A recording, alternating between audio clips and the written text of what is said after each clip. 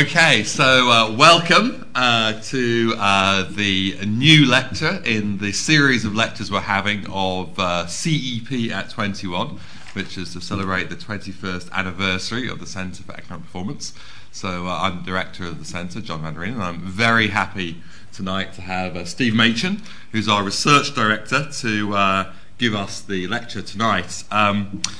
Most of you will probably know Steve. He has had a glittering academic career. Currently he is a fellow of the British Academy, a professor at UCL since 1996, president of European Association of Labour Economics, to say but a few things, and also the research director of the CP, probably most important of all of those.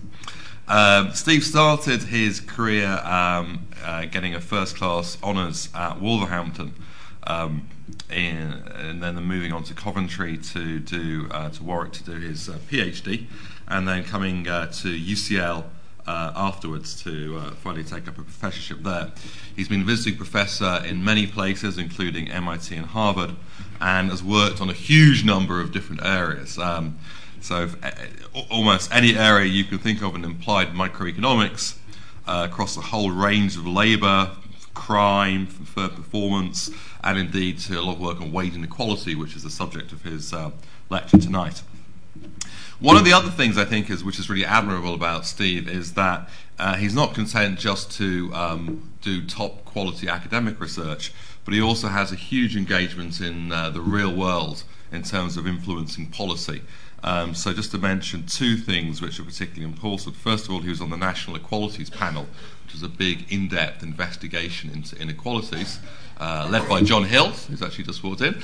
And also, he's currently on the Low Pay Commission, which actually sets minimum wages in the United Kingdom, another area which Steve has worked on extensively, and I'm sure he'll touch on tonight. So without further ado, I welcome Steve Machin to give tonight's lecture.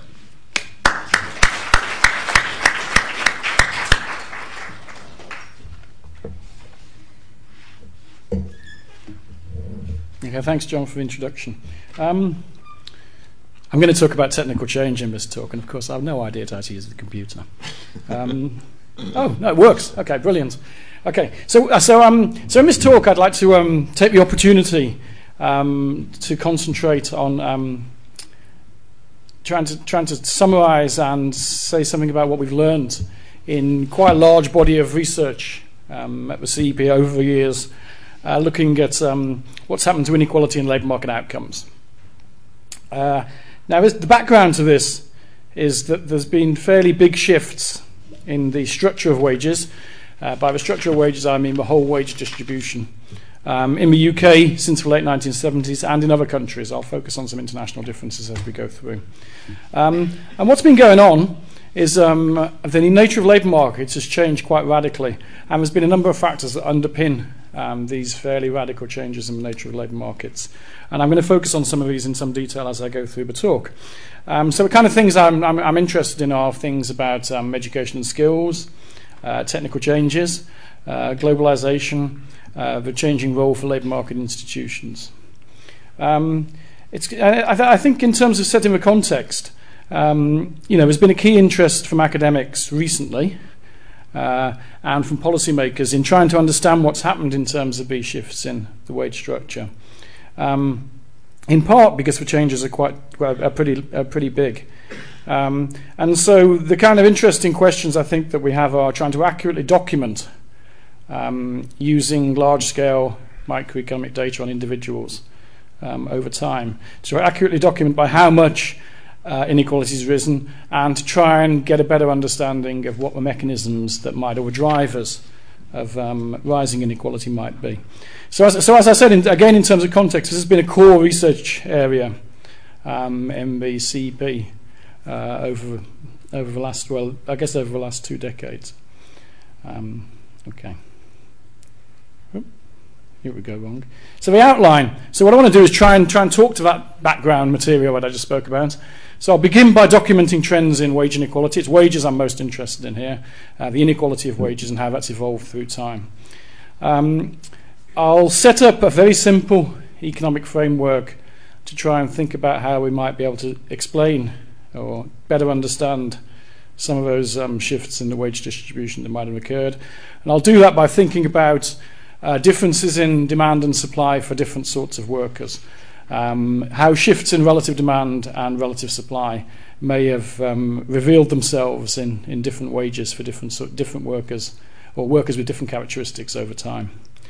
Having done that, and emphasising the role that demand has played in outstripping supply, which will be a key feature about the talk, I'll try and talk about what the drivers of the observed relative demand shifts have actually been. And then I'll end with some discussion about the UK context, about where we are now, about the fact that we have the highest inequality levels certainly for the last 30 years in this country, and talk to a certain extent about how the findings of the research and the description of the facts links to policy. Okay. Right, so on the first of these, it's quite important to start with to have some kind of operational working definition of inequality, so we can think about how a consistently defined measure of inequalities has moved through time. So one rather simple way of doing this, I should say there's a big literature out there about measuring inequality in wages, earnings, income, and there's many different indices out there. And I take a very simple approach, like lots of labour economists do, and try and pick out certain parts of a wage distribution and say how they've moved over time. So the way in which we could do that is you could consider ranking individuals from the lowest paid to the highest paid in the labour market, and then picking out people at certain points, and then seeing how those points have moved over time, see how much wage growth there is at different points in the distribution. Perhaps in an absolute sense for people at a particular part of a distribution, or perhaps in terms of relative movements between people at different points of a distribution. Okay, so we could kind of pick out some, if we order the people from the lowest paid to the highest paid and put them into percentiles of the distribution, we can rank people, we can pick out certain percentiles of interest. Okay, so we might pick out somebody who's 10% from the top of a wage distribution as a high earner. We might pick out somebody, so they're at the 90th percentile. We might pick out somebody who's at the middle, would be the 50th percentile, the median. We might pick out somebody at the 10th percentile, somebody who's 10% from the bottom.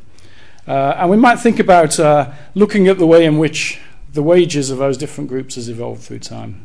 Okay, so one overall commonly used inequality measure that does this is to take the 90th percentile and the 10th percentile and express them as a ratio. So this is going to say how much more the person at the 90th percentile in a given year earns relative to somebody at the 10th percentile. So we might think of that as a useful overall inequality measure, and we could track that through time. We might think about things perhaps going on differently at different parts of a distribution. So another working definition of use that I'll refer to quite a lot through the talk will be to think about upper tail inequality and lower tail inequality.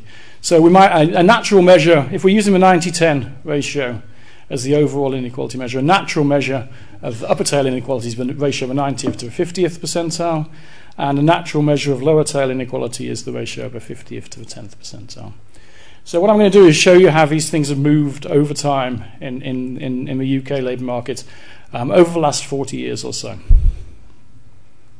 Okay, so this shows you trends in UK wage inequality in terms of the first measure, the overall inequality measure, the 90-10 gap in the log of weekly earnings for full-time men and women separately. So the blue line is full-time men and the red line is full-time women.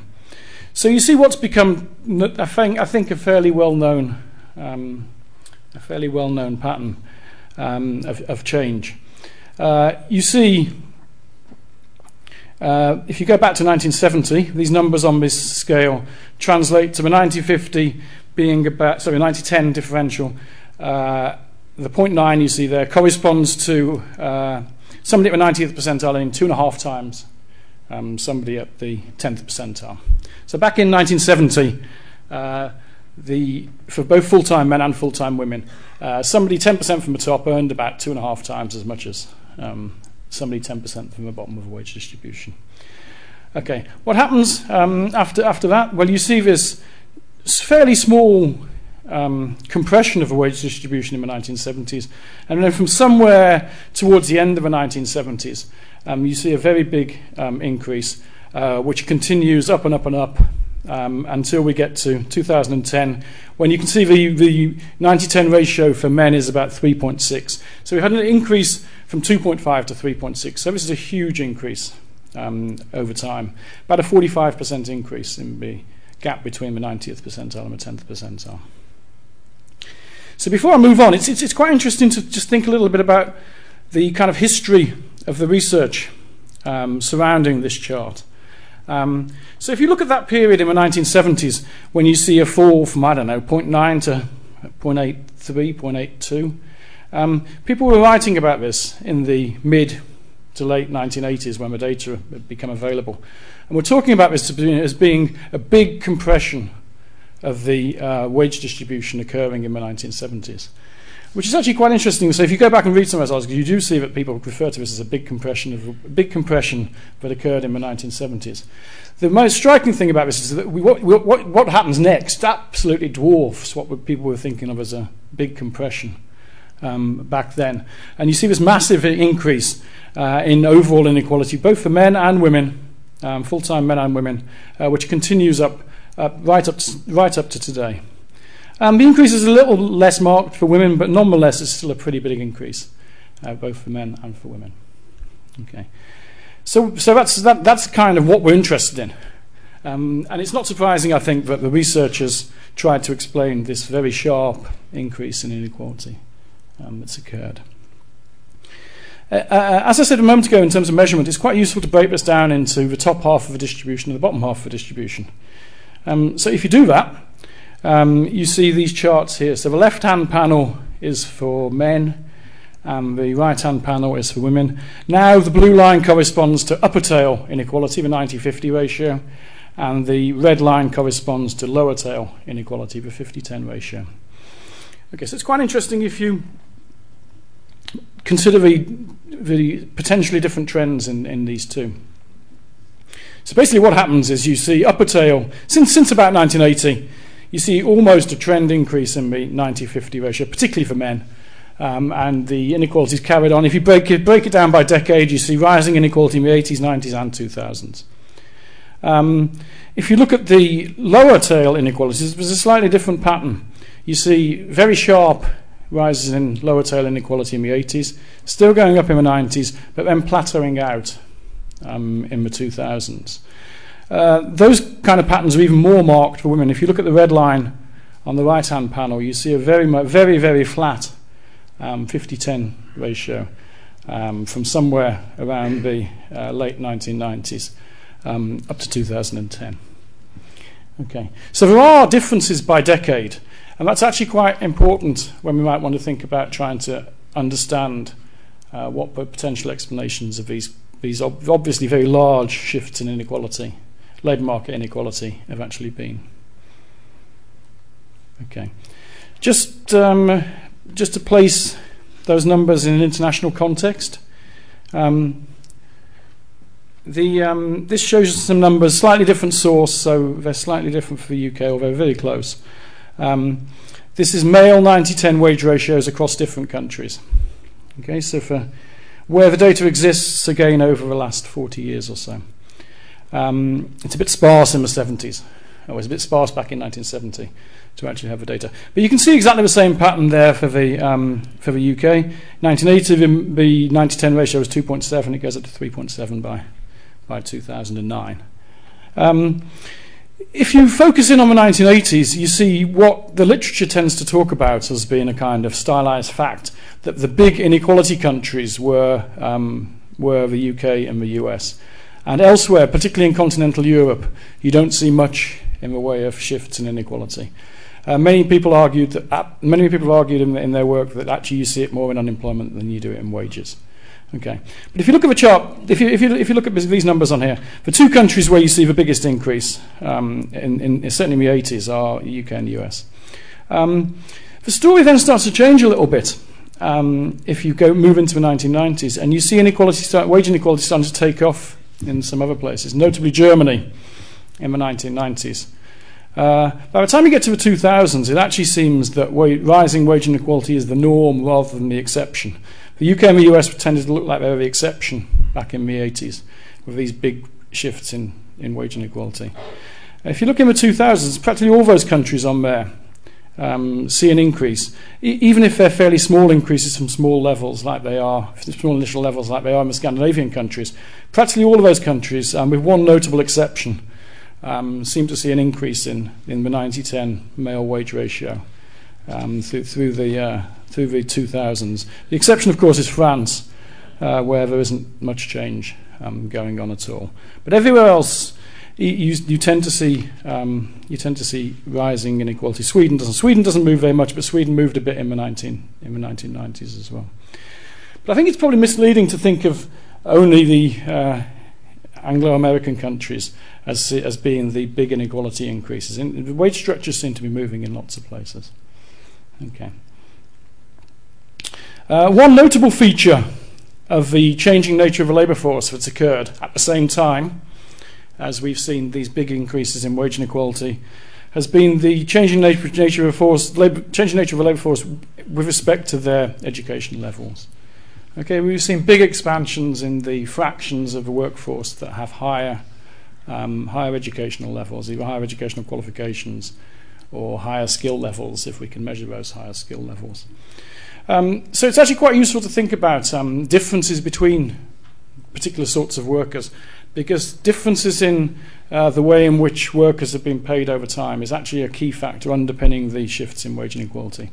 So if we've got wage distribution at a point in time, we could think about the inequality of wages in that distribution as reflecting differences between workers who've got certain sets of characteristics and differences in inequality within the groups of workers who've got those kind of characteristics. So we might think there's lots more graduates in the labour force today. So we might think the wage between graduates and non-graduates might have moved. So that's a between-group component of inequality. On the other hand, the inequality of a 90-10, if you like, within the graduate group and the non-graduate group are the within-group components of inequality. So we might actually be interested in thinking about both these between-group and within-group aspects of changes in inequality. So I'm just going to show you some numbers looking at showing you that a key feature of the rise in wage inequality has actually been shifts in these educational wage differentials between more highly educated and less highly educated people. Okay. So this chart here is numbers from the General Household Survey in 1980, 1990, 2000 and 2008. So this is the gap between the weekly wages of graduates relative to non-graduates. So back in 1980, it was about 1.5. So the typical graduate was paid 1.5 times as much as the typical non-graduate. Okay. What happens in the 80s at the same time as you saw this big increase in inequality? Well, this wage gap between graduates and non-graduates goes up by a lot. It goes up to 1.63, 1.64, I think. 1.63, I think it is. From 1.5-ish. Okay, so a very big increase in the wage gap between graduates and non-graduates. It comes down a little bit in 2000, then goes back up again in 2008, but stays at a much, much higher level than it was back in 1980. So over the last 30 years or so, the wages of graduates have risen very significantly compared to the wages of non-graduates. This has been accompanied by that particular group actually becoming much more prominent in the labour force. So this is the share in employment of graduates. So back in 1980, about 6% of the workforce had a degree. If you move through to 1990, it goes up to nearly 10%. Then you get a very, very big expansion through the 1980s and carrying on into the 2000s. So we're almost up at about 25% of the workforce now having a degree. Okay, so we've seen something that maybe we might think from standard first-year economics, this might look a bit funny, because we've got loads more graduates in the labour force, yet their wages have gone up relative to non-graduates. We would normally think if a supply of a particular set of workers goes up, that their relative wage should come down. So I'll move to that in a moment. I just want to say one thing before I move to try and talk about that apparent contradiction, just by showing something else. This is now the ratio of graduate earnings to people right at the bottom end of the education distribution, people with no educational qualifications. Okay, so these wage gaps are obviously bigger. So it's about 1.7, just under 1.7 in 1980. This earnings ratio continues to rise and goes as far as 2.1 by the time we get to 2008. So you can think about this in one way or the other. Either the graduates have done really well, or the guys with no educational qualifications have done really badly. And they're in a much worse position now compared to where they were some 30 years ago. If you look at the supply differences, again, this looks a little bit strange. So the purple line there is what I showed you already. That's the share of graduates in employment. The orange line is people with some educational qualifications, and then the black line, which comes down massively, or the black bars which come down massively, are the share with no educational qualifications at all. Okay, so what seems to be happening is if people are increasing their relative share, if groups are increasing their relative share, their wages seem to be going up, yet if they're falling, their wages seem to be going down. So this gives you some kind of, if you think about this just in terms of standard textbook economics with a downward sloping demand curve and upward sloping supply curve, you kind of think, what's going on? Seems contradictory in the sense that if the supply of a particular group has gone up, then and their relative wage has gone up at the same time. So the question is, how can you reconcile this? And this is a key feature of the work on shifts in labour market inequality. It's pretty straightforward. If you want to think about the relative demand and the relative supply, if the relative supply has gone up and the wages have gone up, then the relative demand must have gone up by more than the relative supply. So in terms of just a little graph here, a little chart, if we've got a demand curve and a supply curve for skilled against unskilled wages relative to skilled against unskilled employment, the only way that we can get an outcome where the supply goes up at the same time as the wage goes up is if the demand curve has moved out. It's that way actually, isn't it? If the demand curve has moved out. Okay? So what that's doing there is actually that's just holding the supply curve fixed just for convenience. But what this means is the demand curve must have moved out more than the supply curve. So a big deal in this literature has been to try and say what has been the driver of these kind of relative demand shifts. Okay, so graduates are doing, or skilled workers are doing better in terms of both their wages and their employment. Less skilled workers are doing worse in terms of their wages and their employment. Okay. So we can consider this in a fairly simple relative demand and supply framework. And that chart shows basically what we might think about doing. There's another way of thinking about this, which goes back to a paper which was written well before these trends have been observed by Tinbergen. So Tinbergen talks about the race between demand and supply. Okay, so if you want to phrase it in these terms, you could think about the wages of a particular group going up if the demand outstrips the supply. On the other hand, if the demand is less than the supply, then the wages would go down. So in the case of the UK over the last 30, 40 years, it seems like despite the fact that supply has gone up a lot, demand has won the race between demand and supply, and that's why the relative wages have gone up. So a key and integral part of rising wage inequality has been these rising wage gaps between skilled and unskilled workers, driven by shifts in relative demand. Okay, this has become known as what Acemoglu and Orta refer to as the canonical model. Thought I was going to have words speech problems there. Canonical model, okay, which is this thing in mathematical terms, which is basically saying that the relative wage depends on the demand, a demand index D, and the supply negatively the ratio of the skilled employment to the unskilled employment. Okay, and the extent to which increases in supply are going to dampen down wages depends on the extent to which you can substitute, an employer can substitute between the two sorts of workers. So that E term is what's referred to as elasticity of substitution. So people have tried to estimate this model. The kind of classic article which first introduced this is Katz and Murphy. So Katz and Murphy estimated this demand and supply model for the US and found that it works pretty well. So they proxy the demand shifts by a trend, and they say that you get this 0.033 coefficient here on the trend variable. Now what that says is that wages are trending up by 3.3 percentage points a year, or the relative wages of in their case, college graduates to high school graduates are trending up by 3.3 percentage points per year over and above the changes in supply. So that's a massive trend increase in the college, what's referred to as the college wage premium. Okay, so they argue that that you can get some way in trying to explain what's been happening in terms of shifts in wage inequality by thinking about shifts in relative demand and shifts in relative supply. And you can put together evidence based on time series data that's along those kind of lines. This is estimates of that particular model for the UK. So some stuff that Michael Amior at UCL did, and then this chapter is one of my chapters in a book. So I kind of updated the data from 1997 to 2010. So again, you can see that this relative demand and supply model seems to fit fairly well for the UK labour market. The trend increase is not as big as in the US. So that 0.012 on the time trend in the final column, column 4, says that the relative wage of graduates compared to non-graduates has been trending up by 1.2 percentage points a year between whenever it starts, 1974, I think, and 2010. So that's a big increase in the relative wage of graduates compared to non-graduates, 1.2 percentage points a year. So something like 40-50% increase over the last 30-40 years. Okay, so very sizable shifts.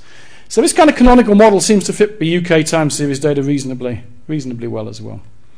Okay, so on the face of it, this kind of simple relative demand and supply model seems to be doing a reasonable job in accounting for the observed trends in a between group component, the graduate non-graduate wage differential.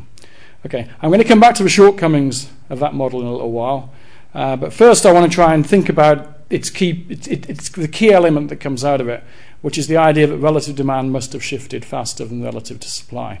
And so then to try and look at what might have underpinned this shift in relative demand. Okay. Right, so there's various hypotheses that people have put forward. These are reasonably well rehearsed in this literature now. There's quite a lot of articles have been written on them, not least a number of them have come from the CEP. And so I think there's 3 main arguments that people have put forward about what might underpin the size or scale of the relative demand shift. The first one is the idea that technological changes have been introduced into the labour market, and these technological changes have been favourable for skilled workers and at the same time detrimental to unskilled workers. This is sometimes referred to as skill-biased technological change, and I'll talk about that again in a moment. The second key argument that people have thought about is increased international competition, and the argument here is that people think that increased international competition, particularly with developing countries who have a comparative advantage in manufacturing low-wage products, has been detrimental to low-skilled workers. So if you like, that's why the relative wages of the guys with no educational qualifications have fallen through the floor. Those 2 arguments are the ones that have received most attention. There's a third argument that I'll talk about as well, which is that the importance of labour market institutions has changed. Typically people think about it declining, and the usual argument that people think about is trade unions being much less influential in setting wages than they used to be in the past. The other dimension of it is to do with minimum wages, and I'll again come back to talk about that right near the end of the talk. Okay, so let's talk about the first one, technical change. So the basic idea here is that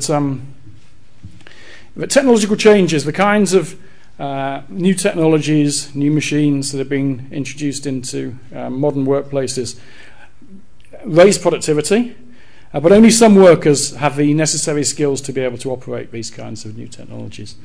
Okay, so if there are these new technologies coming in and there's some skilled workers who can use them better than unskilled workers who are not able to use them, then the skilled workers get a wage payoff, the unskilled workers either perhaps lose their job, if not, their relative wages fall. Okay, so the argument is that if you like, that technological changes have been skill biased in this time period. It's quite interesting to put. It's quite useful to put a caveat up on this as a general conclusion forever. You can think of periods where technical changes may well have been skill biased. There's other periods, for example, the Industrial Revolution, where they were clearly unskill biased. So there's no real reason why you should have this operating always in the same kind of way.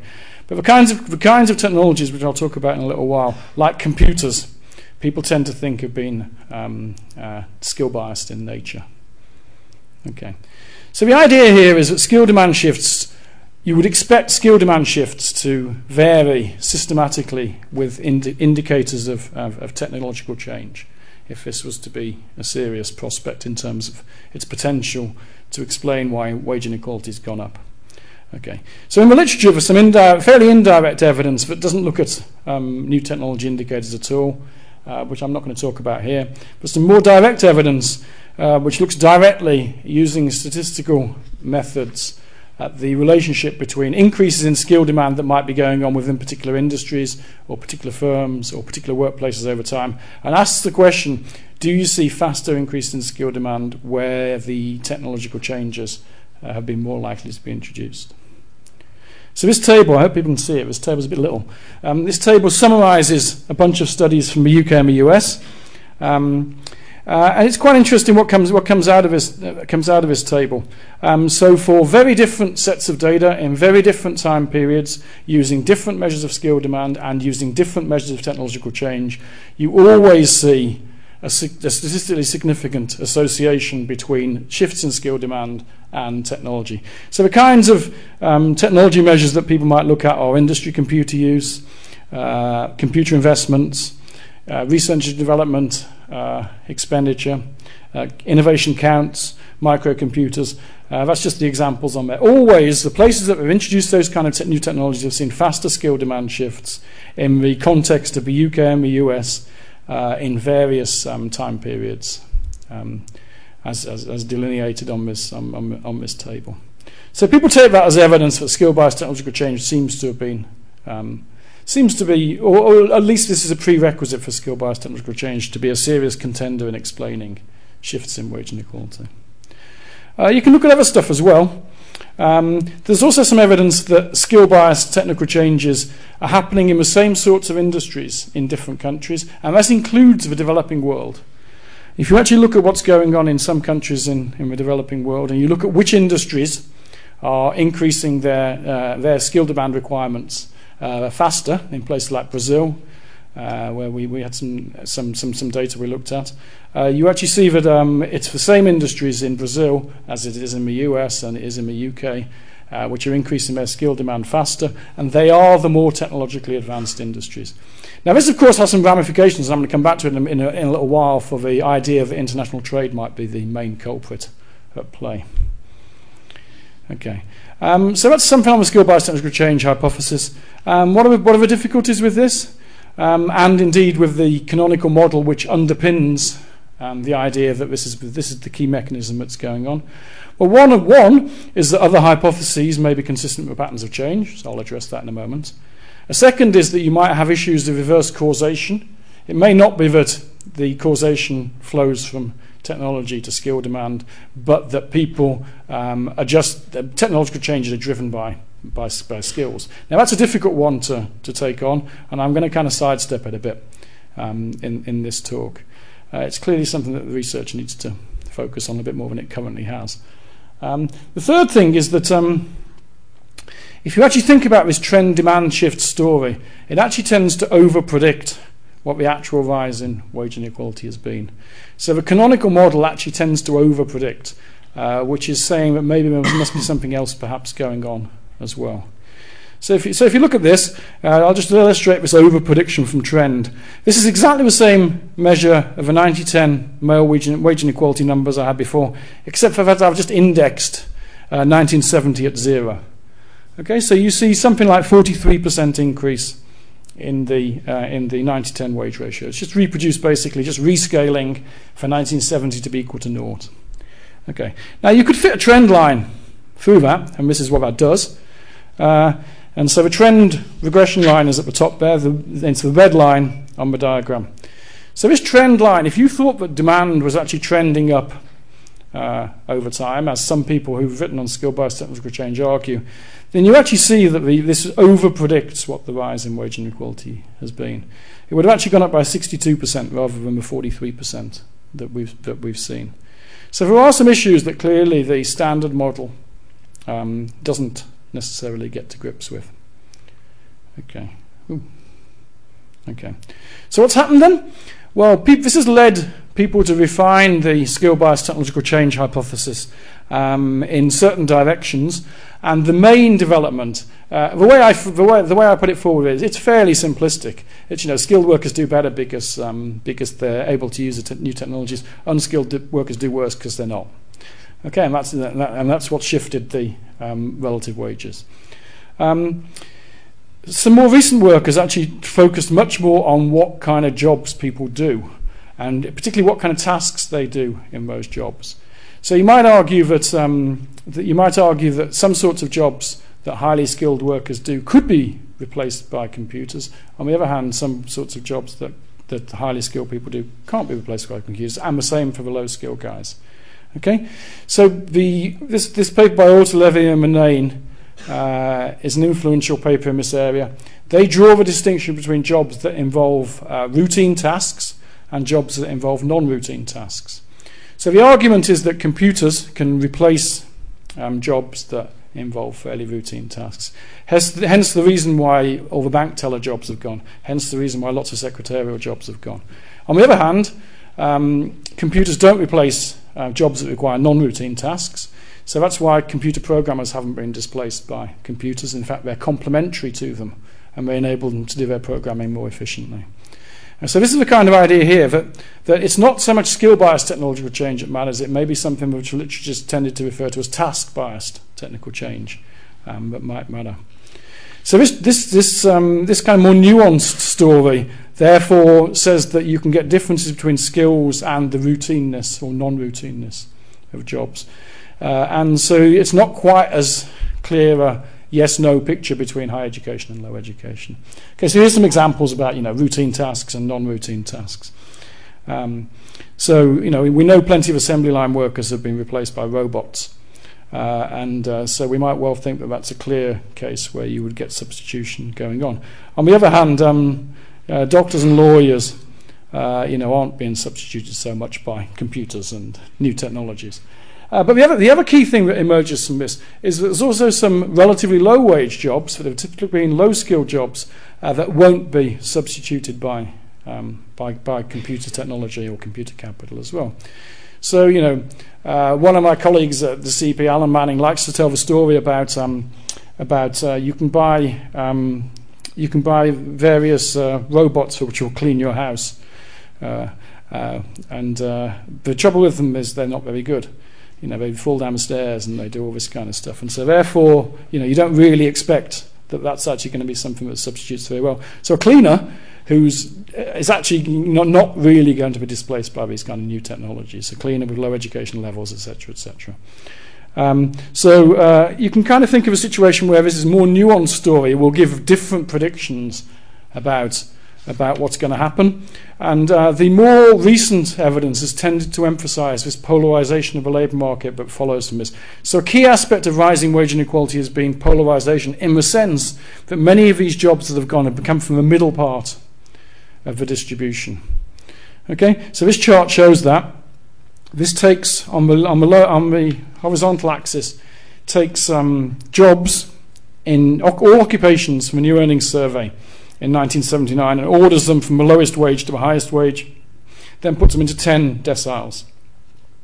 So decile 1 is the 10% of lowest paid jobs in 1979. Decile 10 is the highest 10% of paid jobs in 1979.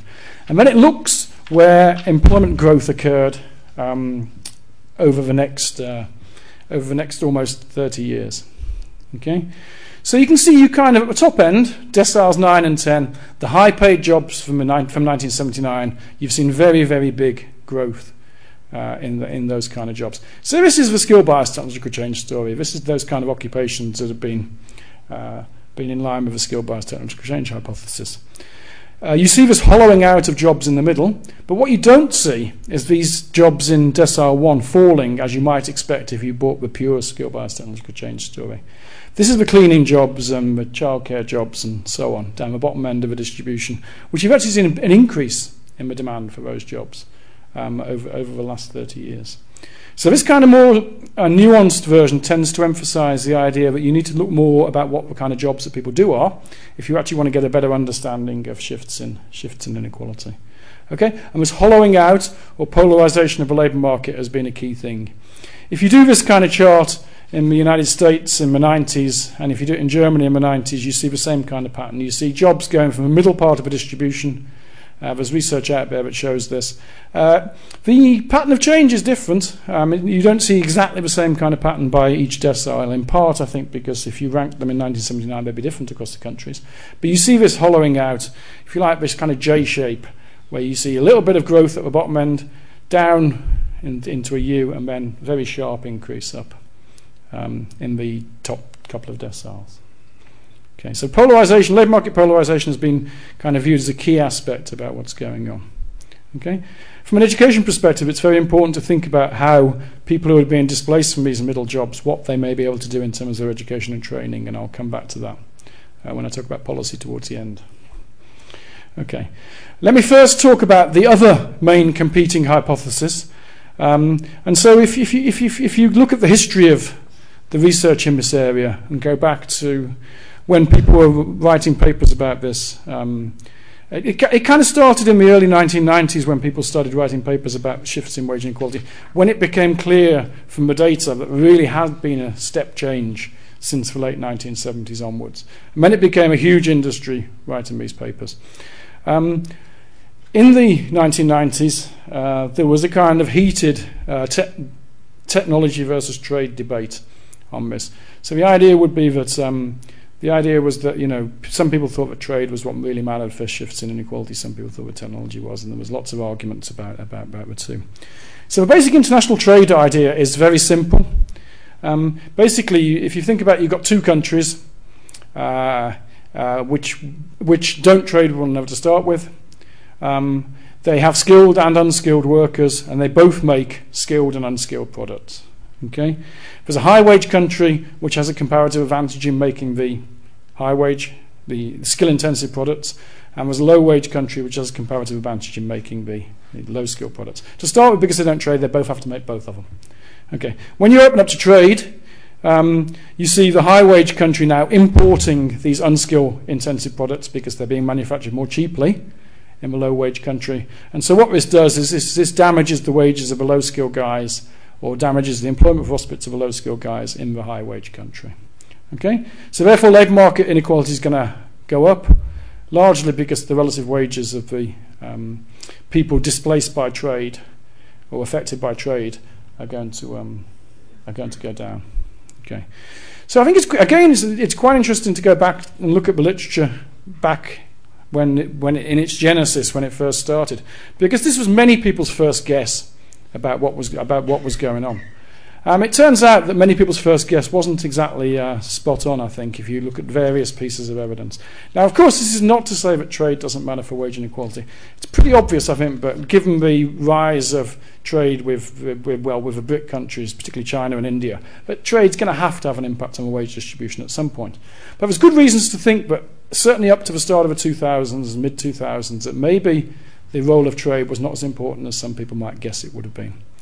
Why is that? Well, I can give you at least 4 pieces of evidence why that's true. The first one is that the trade flows were just not big enough. The trade flows in developing countries that occurred at the same time as inequality was going up, particularly in the 1980s, they just weren't big enough. Unless you'd have some huge elasticity, that's and some huge sensitivity of wages to the size of the imports coming in, they just weren't big enough to explain the big shifts that we saw in wage inequality. So Paul Krugman has argued this, or did argue this for a long time, that this is the key aspect. The second thing is, if you recall the way I tried to say there's evidence for the skill-biased or task-biased technical change arguments, that was premised in part on the idea that the places or the industries or firms or workplaces where skill demand shifts have gone up faster are the more technologically advanced industries. Okay? So you could do a mirror image type argument here and say, well, are they the ones where the trade flows, where the imports came in more? Turns out they're not. It turns out it's different industries where the bigger import flows came in from. So again, that's kind of hard to think about what's going on. Third and fourth points, I think, are really critical. The third one I've already referred to, the idea that skill upgrading, skill demand shifts are going on in the developing world as well as the developed world, and they're going on in the same industries in the developing world as well as in the developed world. The fourth argument is that skill upgrading is going on in non-traded sectors. If the argument was to be that trade was the key driver, then presumably you would see the shifts occurring in the traded sectors, but you wouldn't see anything going on in the non-traded sectors. So non-traded sectors like wholesale trade and hotels, you see big shifts in skill demand in favouring more educated workers. So it's kind of hard to reconcile the trade story, at least until the relatively recent past. Okay, let me talk about the other main explanation. How long have I got, John? Another 10 minutes. Okay, that's perfect. Okay, the other main explanation to receive some attention, albeit much less than the technology and trade arguments, is the idea that labour market institutions, particularly the decline of labour market institutions, has been important for the observed changes in wage inequality. Now, this argument does rest a little bit on the idea that the UK and the US are the places where the big rises in wage inequality have been. So the idea is that institutions, particularly like trade unions, who have historically propped up the wages of workers at the bottom end of the distribution, as they become less important in the labour market, then their ability to prop up the wage distribution at the bottom end has not been very successful. So if you look at what's happened to unionisation in America or in Britain, it's kind of gone trending down at the same time as inequality's gone trending up. So some people would argue that, maybe this has been an important factor in terms of underpinning wage inequality. So, if you look at union density, the proportion of the workforce for the union members in Britain, in 1979 it was about 55, but depending on which source you look at, it was about 55%. It's now 27%, so it's half what it was back then. So, if you want to appraise this kind of idea, well, it does seem to be of some relevance, possibly for the bottom part of a distribution, but it seems hard to tell a story about why unions should be influencing the top half of the distribution and why union decline would have an impact on that. And remember, we've seen this 90-50 index trending up all the way. So it's kind of a little bit hard to think about the unionisation story as being able to explain the whole evolution in terms of what's been going on. The other idea about labour market institutions, which is specific to the UK, is that we got a minimum wage in April of 1999. It's kind of surprising in some ways that the UK was a real outlier prior to April 1999 in that we didn't have a minimum wage floor in the labour market. Practically all countries in the world have some form of minimum wage legislation, certainly in the advanced world have some form. It may operate through the collective bargaining process, as in the Scandinavian countries, but most countries have some form of minimum wage legislation. We didn't have any national minimum wage prior to April 1999, and even the old industry-based system used to operate in a small number of industries, about 10% covering about 10% of workers. The wages councils were abolished in 1993. So we actually didn't have any minimum wage. It's quite interesting to think about the idea about what the minimum wage might have done here. Because remember when I showed you those charts before, in fact it's not there again. Those charts before, I said that the 50-10 wage differential, particularly for women, really plateaued out in the 2000s. So one obvious candidate explanation as to why that might have happened could be an institution. It could be the introduction of the minimum wage in April 1999. This seems even more persuasive if you look at this chart taken from the Low Pay Commission. So the minimum wage came in April 1999 at £3.60 an hour. So that kind of step change thing you see as the minimum wage going up, the dark blue line. So the minimum wage goes up a lot up to 2010. In fact, it goes up by 65% from the initial level of £3.60 up to whatever it is, £5.93 in October 2010. This is faster than average earnings growth was. It's much faster than price inflation was. So if you see the minimum wage going up by more than the average in the distribution, then this is obviously a significant candidate explanation for why you've seen the no rise in lower tail wage inequality in the 2000s. Okay, so particularly given if you think that most of the beneficiaries of the minimum wage are women, if you look at the far chart, about 80% are. Many of whom work part-time. You can see the far chart over is very consistent with the idea that a minimum wage may well have slowed down or caused a stagnation in lower tail inequality that wouldn't have happened otherwise. Here's some trends in UK earnings inequality indices getting a little bit further down to the bottom. And actually, if you look at the far right bottom element for minus 0.2, that's actually the 25-10 ratio for women. And actually that's falling through the 2000. It falls by 0.2 of a percentage point per year. Okay, so it does seem to be some evidence that the minimum wage has probably tempered rising lower tail inequality through the 2000s. Okay, so if I just want to summarise, it seems to me that you can get some way with a version of a skill-biased or task-biased technological change hypothesis, possibly coupled with the idea about institutional changes to give you a reasonable explanation of why wage inequality has risen by so much. This kind of the skill-biased technological change version has been nuanced in some way by this more modern, more kind of realistic actually argument, but that task-biased technical change and labour market polarisation may have been a key factor underpinning labour market polarisation, rising inequality. Let me just conclude with a warning sign from the country that's got much higher inequality and looking at the patterns of change that have been going on in the US labour market in the recent time. There's two key things that you can see in the US inequality literature that are very important, I think, for perhaps what might be going on to a certain extent in this country as well. So I'm going to give some warning signs here. What's happened in terms of education is there's been a slowdown in the increase in education. So the percent of graduates in the US was much higher back in the 1980s, and it remains higher currently than in the US. So when I showed you that chart before, saying about 6% of graduates in 6% in employment were graduates in 1980, the equivalent number in the US was something like 24. Okay, so there's been a slowdown from that 24 since, which has led, because of the slowdown in supply, to a very, very rapid rise in educational wage differentials, which have caused significantly rising inequality. The other feature of the US has been no growth in real wages at the median for the last 30 years or so. It's also true there's been no growth in the median in the last 5 or 6 years in this country as well. So this is a kind of warning sign, but I think people might want to have a little look at. So these are some numbers from Golden and Katz's great book on the US labour market. So this is years of education, years of schooling in the US, going back a long way, and you see this trending up for a long, long time, and then there's quite a big slowdown in years of schooling in the US. What did that do? Well, it did this. It caused this big increase. So that's a big slowdown in the supply. If the supply slows down, then presumably we're going to think that the wage differentials are going to go up.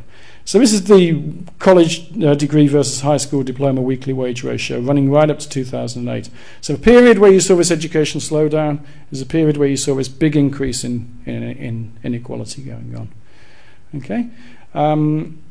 The other feature, which is quite interesting, I think, is that there's been no or barely any real wage growth at the median of the US wage distribution. So this red line here is male median real wages in the US. So it's indexed at 100 in 1973. It managed to crawl up to 105 by 2007. This is at the same time as productivity, business productivity, went up from, also indexed at 100, went up to something like 183 by 2007. So you see 5%, this is the person at the middle of a distribution. This isn't low wage people, this is the person at the middle of a distribution, but the male at the middle of the male distribution. So it's about 5% growth in real wages, yet productivity went up by 83%. So the person at the median is not really getting any share of that increased productivity that's going on, which is clearly going to people in the top half of the distribution. Okay, so just to finish, my view of this is that, from a policy perspective, the work in this area really emphasises the need to get skills and education policy right. And the more I think about this, the more I think this is really important. And keeping up the supply of highly educated workers is really necessary, as long as workers are getting internationally comparable skills, to make sure that the wage differentials are not going to rise any further. We don't want to slow down in supply, like the slowdown in supply we've seen in the US. Otherwise, the trend shifts in demand are going to outstrip it, and we're going to see rising wage inequality by even more. It seems to me also that, coupled with a sensible approach on the role of labour market institutions like minimum wages, like unions who are trying to set set reasonable collective bargaining contracts. There was no real reason why we have to have continually rising wage inequality. Other countries have managed not to do that by operating their education systems and by operating their role that the labour market institutions play, with not having continued trends up in wage inequality. Okay. Thank you very much, Steve.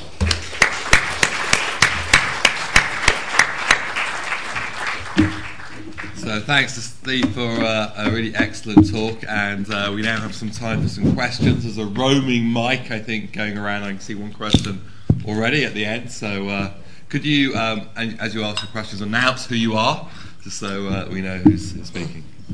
Hi there, I'm Karsten Jung. I study economic sociology at the LSE. I have one confusion and one question. Maybe you can answer to the confusion as well. Because in the beginning we were looking at the developments of inequality 1910 ratios, but you were also mentioning that the share of employment of different industries shifted. So it's kind of difficult. I'm confused in terms of thinking about or that the different people we are talking about at the 10% percentile, because the share of people in different industries changed as well. I don't know if I made that clear, but we have two things shifting here, and that's kind of difficult to think about, I think. And this also leads me to my question concerning the polarization you were talking about, that different industries or different skill levels became got a different importance. So the question is, aren't the differences in demand you were talking about, that you have some proxies about apparently, aren't they only the proximate causes, and shouldn't we actually look at the changes in the sectoral composition of the economy, like, for example, the rise of the service economy, and where those changes actually come from? Yeah. Shall I answer that? Yeah. Is this working? Yeah. I mean, there's some interesting observations there. But I mean, there is an answer from the literature. But if you look at what's going on between industries, which is your story about compositional change and compositional shifts between industries, and if you look about what's going on within industries, all of the action in rising inequality is within industries rather than between industries. So the idea about the shift from manufacturing to services, or indeed, even if you go into much more disaggregated industries than that, it doesn't have much empirical power at all.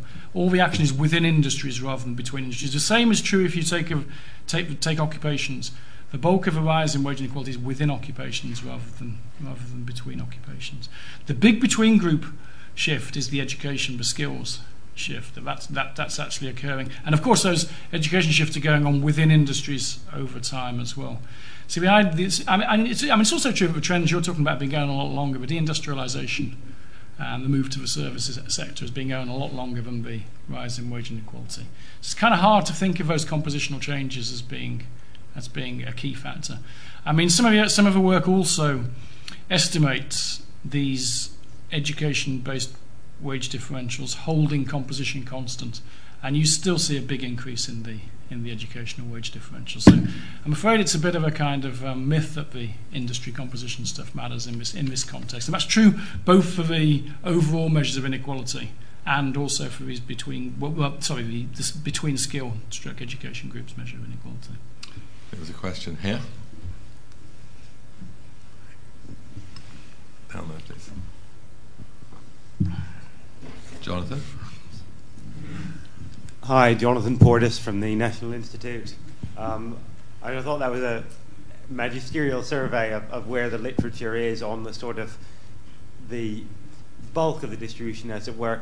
You didn't say very much about what's happened at the very top, not just at the 90, but the 95th, 99th, and 99.9th percentile. And we all know that something quite extraordinary has been going on there. There have been occasional attempts to explain it through the sort of superstar literature, but thank you. But not in some ways. I don't find them very convincing, and I wondered what your thoughts were on that. And another point, I mean, you said at the end, well, the basic conclusion of all of this is sort of it's all about skills and human capital. Does that apply if you buy the Autor sort of Manning stuff about hollowing out? Is it still all about skills, or is it much more specifically about task-oriented education designed to produce for people with particular task orientations or something? Does it get a bit more complicated? Yeah, those both are really good questions. The key trend at the top. Okay, so I should say my main interest in this talk was to explain what's going on in the overall labour market. Okay. That said, a key factor is what's been going on the top, particularly in the 2000s. It's true that I showed you that the 1950 has been trending up all the time, but if you pick the 99-90, that's trending up as well. So this shows you the share in the 2000s of wages going to the top, and you can see you get a really big increase at the top percentile here. I can give you two answers to this. One of which is that both the authors of this from this table, Bell and Van Rieden, are in the audience. One is sitting next to you, and one is here. And so they're obviously working on extreme wage inequality, which is an extremely important area, I think. I share your view. It's rather hard. I actually think this is probably where the globalisation rather than international trade stuff may well be important.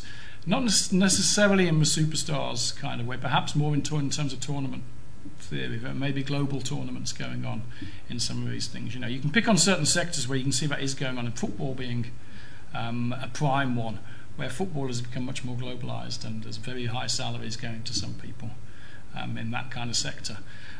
It's important, and it's increasingly important to try and understand what's going on with that as well. The second question is a good question as well, although I do think it's about education and skills, but that's the sense in which I think the idea about having internationally competitive education and skills to go along with the tasks required in the jobs that are being highly complementary to these new technologies is extremely important. I really think that's very, very important.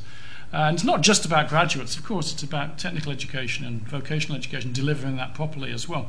And we've got a shortfall of intermediate skills properly applicable to the labour market in this country, and I think that's also a key factor about making sure that people aren't displaced by the new technologies in the future as well. So I think the education and skills thing is inherently related to a polarisation and the task-biased technical change as well. There's a question over there. Thank you very much. I'd like to, my name is Paul Hudson. As a crime reporter, say, no longer a fixed academic abode. I'd like to thank Professor Machin for a most interesting and well-presented talk. My first question goes back, I think, to his first diagram. Notwithstanding the effects of the minimum wage being most beneficial to women, and especially as women, I think, have tended to not be unionised as much as men, I was a bit surprised to see that the ratio, the 90-10 ratio for women, was not much higher than it was. In fact, not even higher than for men, given the fact that over the last 50 years, the proportion of university students who are female, when I was an undergraduate, that was about 100 years ago, I think it was about 20% women. But now it's something of the order of 60%. So I'm a little bit surprised that this ratio in the 90-10 is lower for women than it is for men. Yeah. And another, sorry. No, come on. And another thing that struck me was that the 90-10 ratio was so high in Germany, given that C.G. Price at Cambridge did a study many, many years ago of the skills of employees in manufacturing industry in Germany, Britain and one or two other countries. And the Germans who worked on assembly lines were far more technically qualified than the British. So one would have thought, in fact, the inequality of wages between the top and the bottom might have actually been a bit more compressed than it is. The only thing I can think of, and this is just a guess, is that the Germans, particularly companies like Siemens, have been outsourcing an awful lot of their work, in spite of actually having a highly skilled workforce in Germany itself. Yeah, I mean, both of those are relevant questions as well. This chart is for full-timers only. So if you put part-time women in, you get a much bigger 90-10 in there as well. So that would explain part of that. Part-time women have not done especially well, although they benefited from a minimum wage period in the 2000s. But part-time women fell behind full-time women in the period prior to 2000 as well. So you would see a bigger 90-10 if you put the part-timers in. The other point is, yes, you're right on the education shares of men and women. If you think about this, I mean, I don't want to think about separate labour markets for men and women, and so I don't want to look at the returns to education and the supply of education differing from men and women. If you did want to do that, you would see that actually the wage differentials for women have come down, for female graduates have come down a bit relative to the wages of non-graduates, which is in line with the supply increase being faster for women than for men as well. So I think both those things are fine. I think the charts are fine with that. The Germany question is also a good one. It's a little bit lower in those international numbers. There's a paper that looks in real detail at what's happened in Germany by Christian Dussmann at UCL and various colleagues. And it's true that that there is some degree of greater compression of the wage distribution. But Germany's been characterised by pretty fast rising wage inequality since somewhere around the mid-90s, probably after the unification, but somewhere around the mid-90s. And so Germany's been rising very fast, and it seems to be the same kind of mechanisms, technical changes and decline of unions in Germany as well, which have contributed to rising wage inequality there. Please.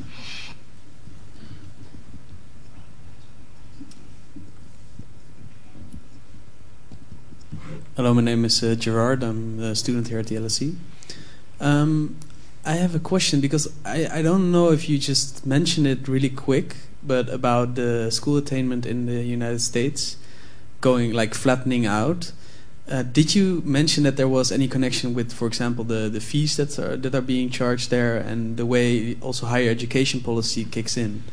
Because I think that's interesting as well to discuss in these times as well here in the UK, but I think throughout Europe, where higher education used to be, well, free, maybe not totally free, but at least affordable, and it's moving towards this American system. Yeah, I mean, there's the slowdown. There's the slowdown chart. This is years of schooling, so it's just average years of schooling. But it is partly because of reduced or slowdown in graduation rates. The reason I think it might not be what you're talking about is this slowdown is almost all entirely due to men. It's the same point as I just raised a moment ago, to a certain extent, that women have been increasing their education supply a lot. A lot of this is due to men not going on to college, which is a pattern of change that we've started to see in this country as well. And I think most people would want to trace that back to the schooling system, the actual compulsory schooling system. It's difficult to be very concrete on explaining exactly what's going on there, though, having said that. But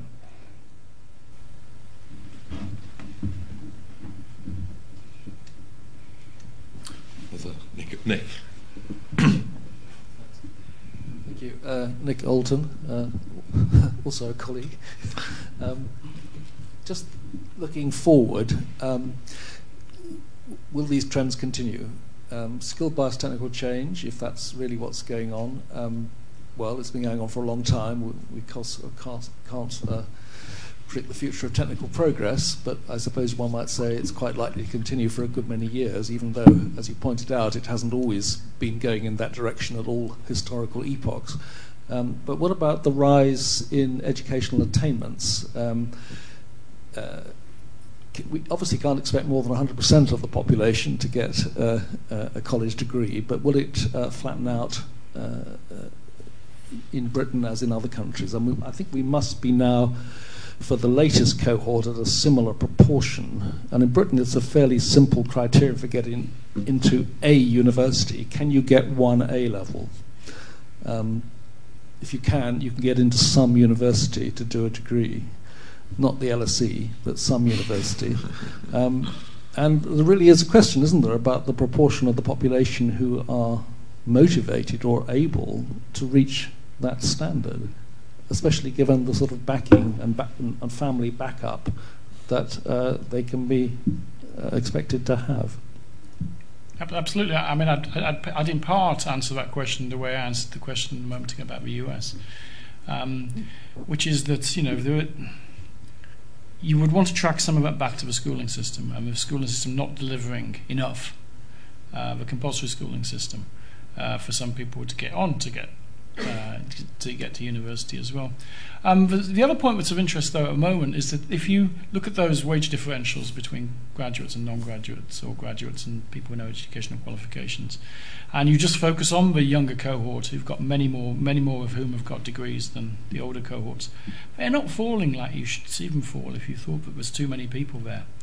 They're just not falling yet, and so it seems to me that it would take some, there's still maybe more scope for the differentials to carry on rising. If the differentials were plummeting down, then I would agree that maybe we'd reach the peak, but they're not plummeting down. They're still pretty flat, even for the younger cohort of people. They're falling for women where the supply increase has been bigger, which does show that will happen at some point, but they're not falling for men. So it's kind of interesting.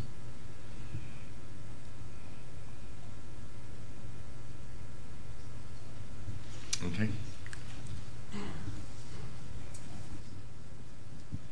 Thank you. Just one more rather technical question concerning the canonical model. You were mentioning that there is indices used for supply and demand.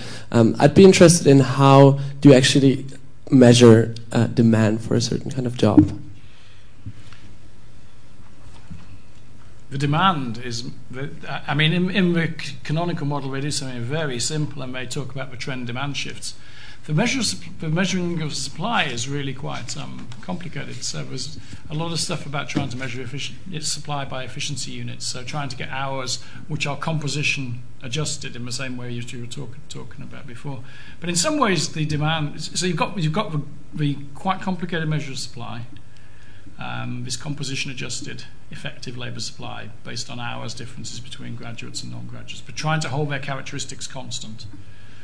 Then you've got the relative wages, and so the third bit is effectively what's left over, which is the demand. So in some ways the demand is being inferred as the trend that's left over once you take into account the relationship between wages and supply. So the measurement of demand is extremely naive in this kind of approach, but the measurement of supply is quite complicated, and you've got the wages which are giving you the action if you think about that kind of race between demand and supply. There is another literature out there which does compute some of these kind of shift share measures of employment changes across industries to proxy demand as well. I can talk to you about that afterwards if you wanted to. I'm going to abuse my chairperson's prerogative. I'm going to ask Steve, I think, what is one of the most profound and difficult questions in social science. How do we explain the French? So if I look at your international comparisons table, then, as you said, in most countries, inequalities are starting to rise, apart from France, where it's actually shrunk. And interestingly enough, if you look back in 1970, France was actually one of the most unequal countries of all of the sample that you had. It actually has a level of the 90-10 greater than there was in the United States. And then obviously things reversed over the next 40 years. So I don't know whether you or anybody else may have what's happening in France, which is so different than other countries.